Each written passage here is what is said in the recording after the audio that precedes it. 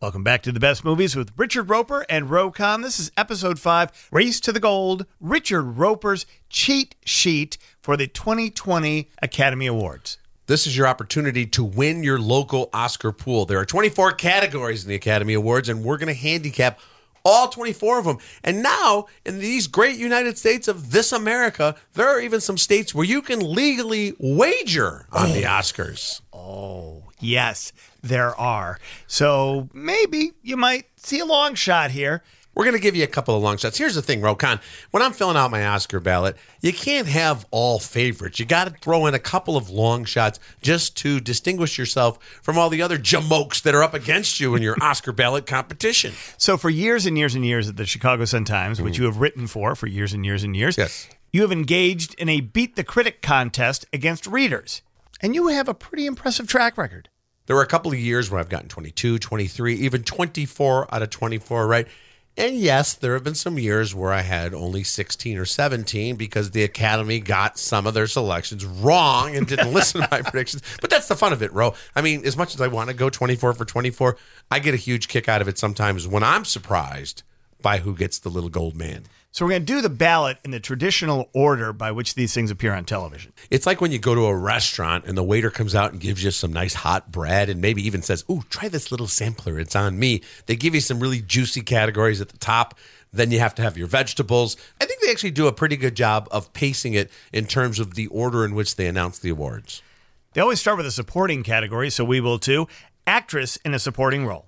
The great thing about being a nominee for Best Supporting Actress when it comes to the actual night of the Academy Awards is within 7 minutes, you're going to know if you won or you lost. So you can either spend the next 3 hours in the audience beaming and going, "I can't believe I won, I can't believe I won," and texting all your friends.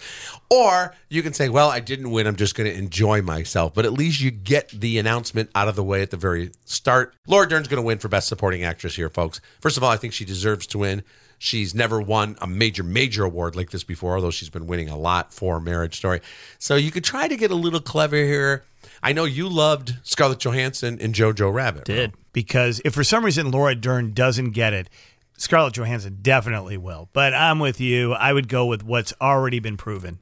We have seen, though, that this is a category that can sometimes be very surprising. I'll never forget the look on the legendary Lauren Bacall's face where she thought she was going to win for Best Supporting Actress, and she didn't.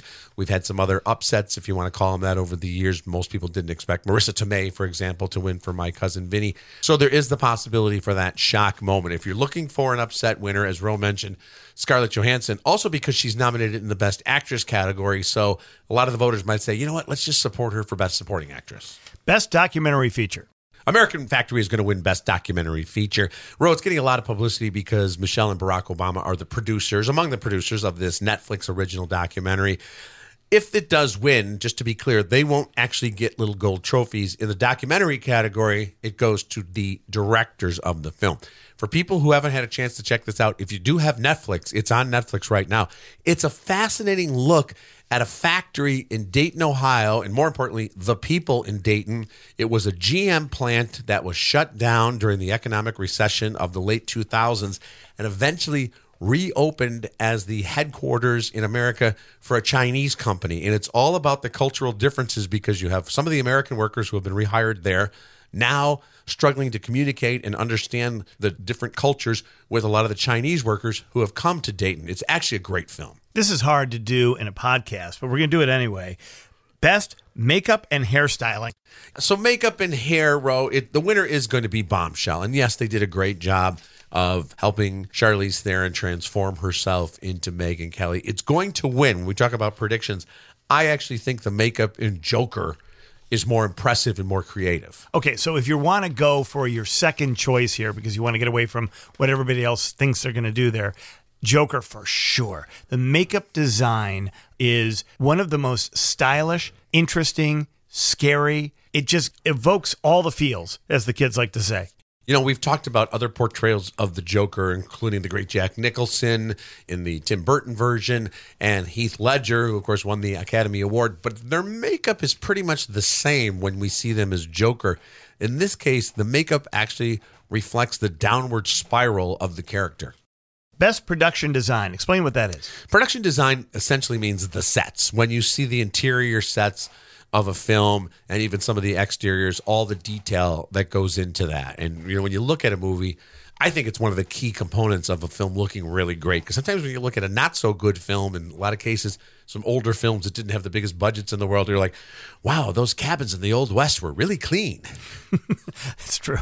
I like tchotchkes on the table. I've noticed that when you see a movie that's got a lot of detail that looks like something you're familiar with, that tends to win. It's so funny that you mentioned that, Ro, because I, for the 18 millionth time, was watching It's a Wonderful Life over the holidays.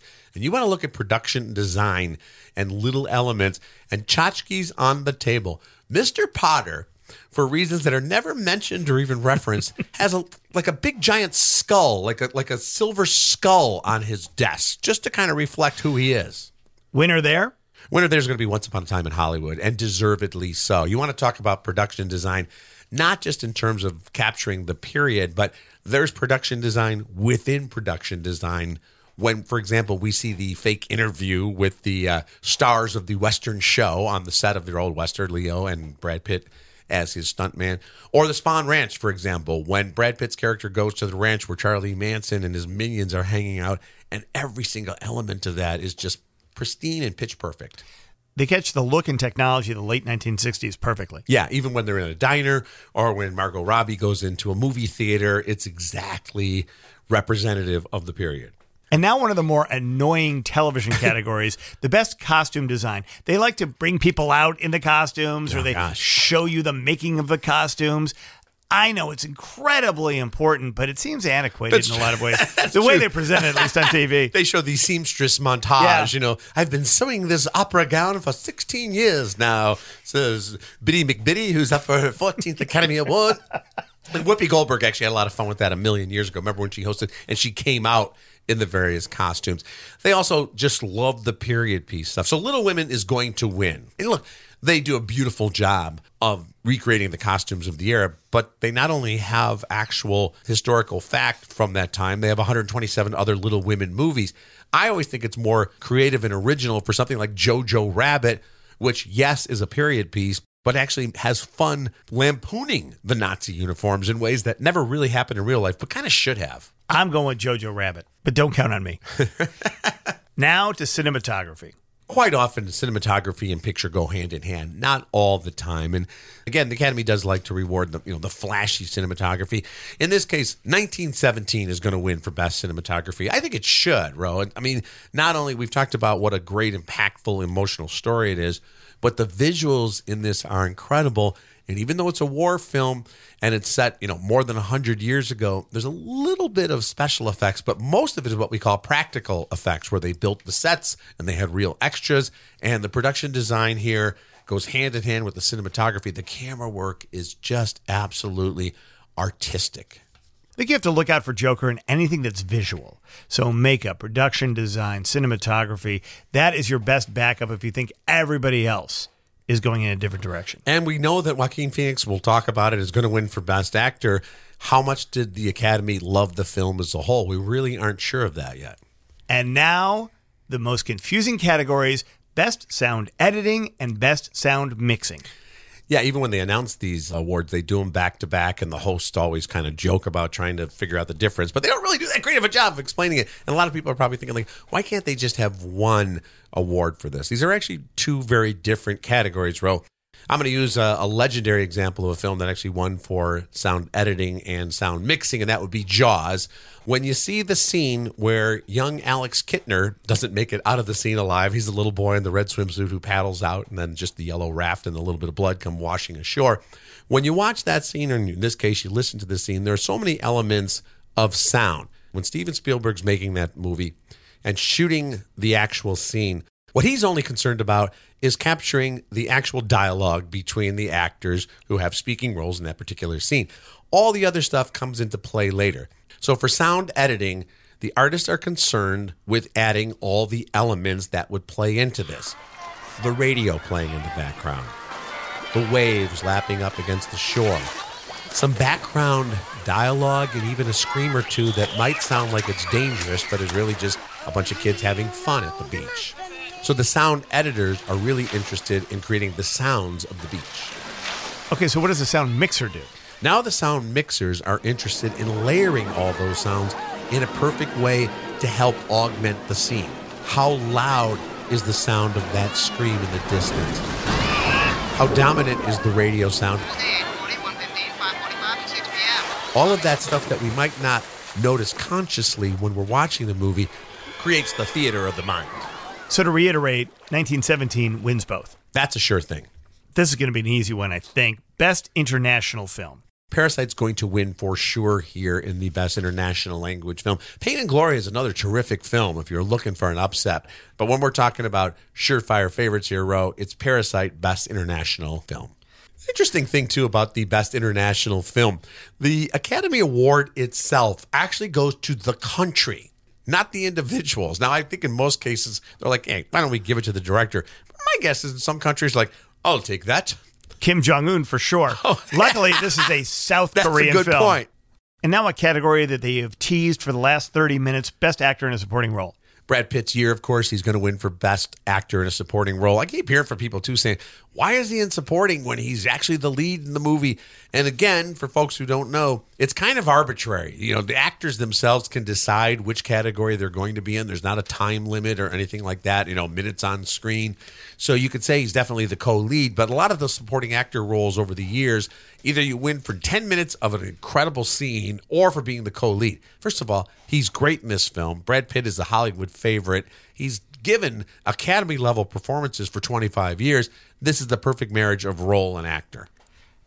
If you want to back up, if you want to go the other way, Anthony Hopkins in The Two Popes. You got to remember, there are a lot of actors over the age of 90 in the Academy who still vote. This is true, and I'm not exaggerating when I say this. I read this article, Ro, where an Academy member was complaining about some of the nominees. It was one of Howard Hughes' ex-wives. So I'm just saying that if you want to go for a long shot, that's your long shot.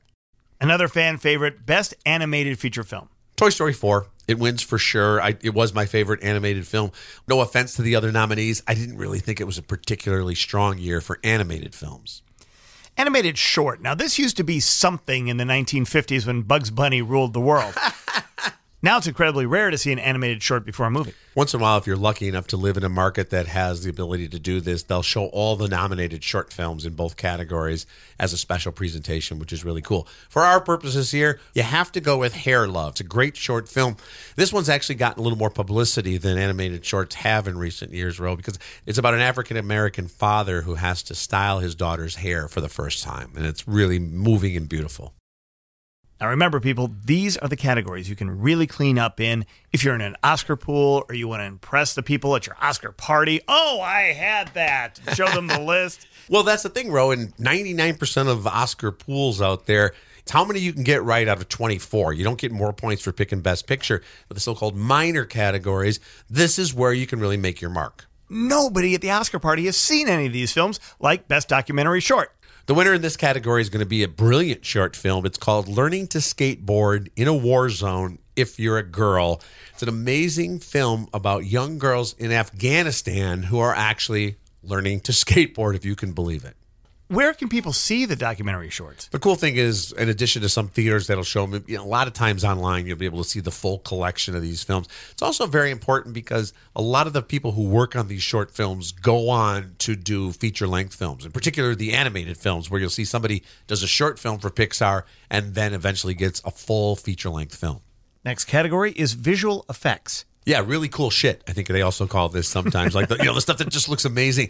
This is often the chance for the Academy, Ro, to award one of the big budget blockbuster films. So Avengers Endgame is going to win for Best Visual Effects. It deserves to win. Here's another category nobody saw the film in. Best Live Action Short. We have a film called A Sister and a film called Brotherhood among the 5 nominees here. And, Ro, it is kind of a shame that people don't get to see all these films. For purposes of our ballot, A Sister is the film you should use as your selection. And now it's time for the big categories. Best Original Screenplay. I think Once Upon a Time in Hollywood is going to win for Best Original Screenplay. This is one of those categories where a long shot could come through. For example, Knives Out is considered the biggest long shot of the group, but people who have seen that film, they love the film, and it's a real writer's picture. I'm going with that. All right. And then there's Best Adapted Screenplay, which of course is a screenplay based on already existing material. I think the winner here, Ro, is going to be Little Women, and that's Greta Gerwig, who was also the director. Here's a film that was nominated for Best Picture, and yet she didn't get nominated for Best Director. Florence Pugh is up for Best Supporting Actress, probably isn't going to win. This will be the Academy's way of recognizing Greta Gerwig as a great filmmaker on the rise and the film itself. Best Original Song. I'm Gonna Love Me Again. No, that is not a statement I'm making to you right now, Roe Conn. It's the title of the song from the great Elton John and Bertie Taupin that's going to win in this category. Rocket Man is the movie there. It's going to be a huge upset for 8-year-olds if they're still awake because the Frozen 2 song didn't make it. Into the Unknown, which I think is an absolutely beautiful song, but it's kind of existential for a kid's movie. You're going into the unknown, and I think that's why it's not going to win. Also, who doesn't love a little Elton John? The great irony here, though, is if this does win the Oscar, it will be the first time that Elton John and his lyricist, Bernie Taupin, ever won a major award together other than this year's Golden Globe in the same category. That's insane. Now, original score, which is different from song. Score is the entire audible canvas for the story. I predict 1917 will win here just as a part of its kind of technical awards, if you will. But Joker has such an incredible score, you can make the argument for that one very easily. I think this is Joker's year. I know that you're the critic and you have gotten 24 out of 24 and my best ever is like 10. But I'm telling you, Joker is the sneak play this Oscar season, which of course leads us to Best Actor in a Leading Role. Now, even though I've talked about trying to get a little clever sometimes with your Oscar ballot or looking for upsets, you can't do that here. If you want to win your Oscar ballot, you have to check off the name of Joaquin Phoenix for Joker. Everybody knows he's going to win. He should win. I can't wait for his speech. I think it's going to be a great moment. Listen, he's a guy who's had his ups and downs. We know that in his personal life and has been very upfront about that. But he's been doing great acting for nearly 25 years now. It's also a foregone conclusion who's going to win Best Actress in a Leading Role. Renee Zellweger for Judy is the odds-on favorite. And listen, I don't mean to disrespect Renee Zellweger, who's a very good actress. When I tell you I didn't love the performance, I didn't love the film. The only thing I'll say to folks who are so much behind this performance and are guaranteeing it's going to win the Academy Award, I'll say this to the members of the Academy. If she's so great in this film, why isn't this film nominated for almost anything else? Why isn't it nominated for Best Picture, for Best Screenplay, for all these other awards? Because you know what? It's a mediocre film with a pretty good performance. Look out for Scarlett Johansson here. Could be an upset. This podcast is a lot like the Oscars itself. You're anticipating a lot of things that are coming up, and we're finally there. And we thank you for bearing with us. But listen to this, Roe Conn. Okay, 24 categories in the Oscars. That's a lot. You know how many categories they have in the Grammys? 83! 83 categories. If we did a podcast about that, we'd have to do it over a 9-day period.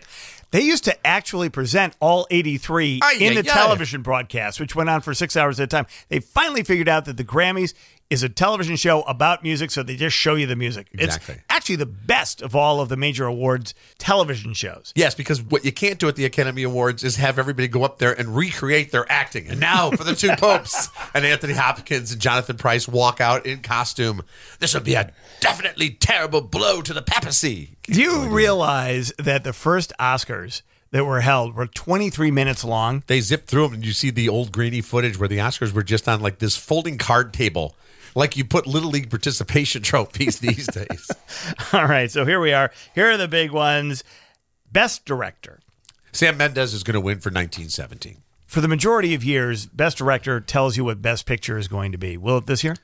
I'm not so sure that's going to happen this year. I think Once Upon a Time in Hollywood is going to win for Best Picture, but Quentin won't win for Best Director. Sam Mendes will win.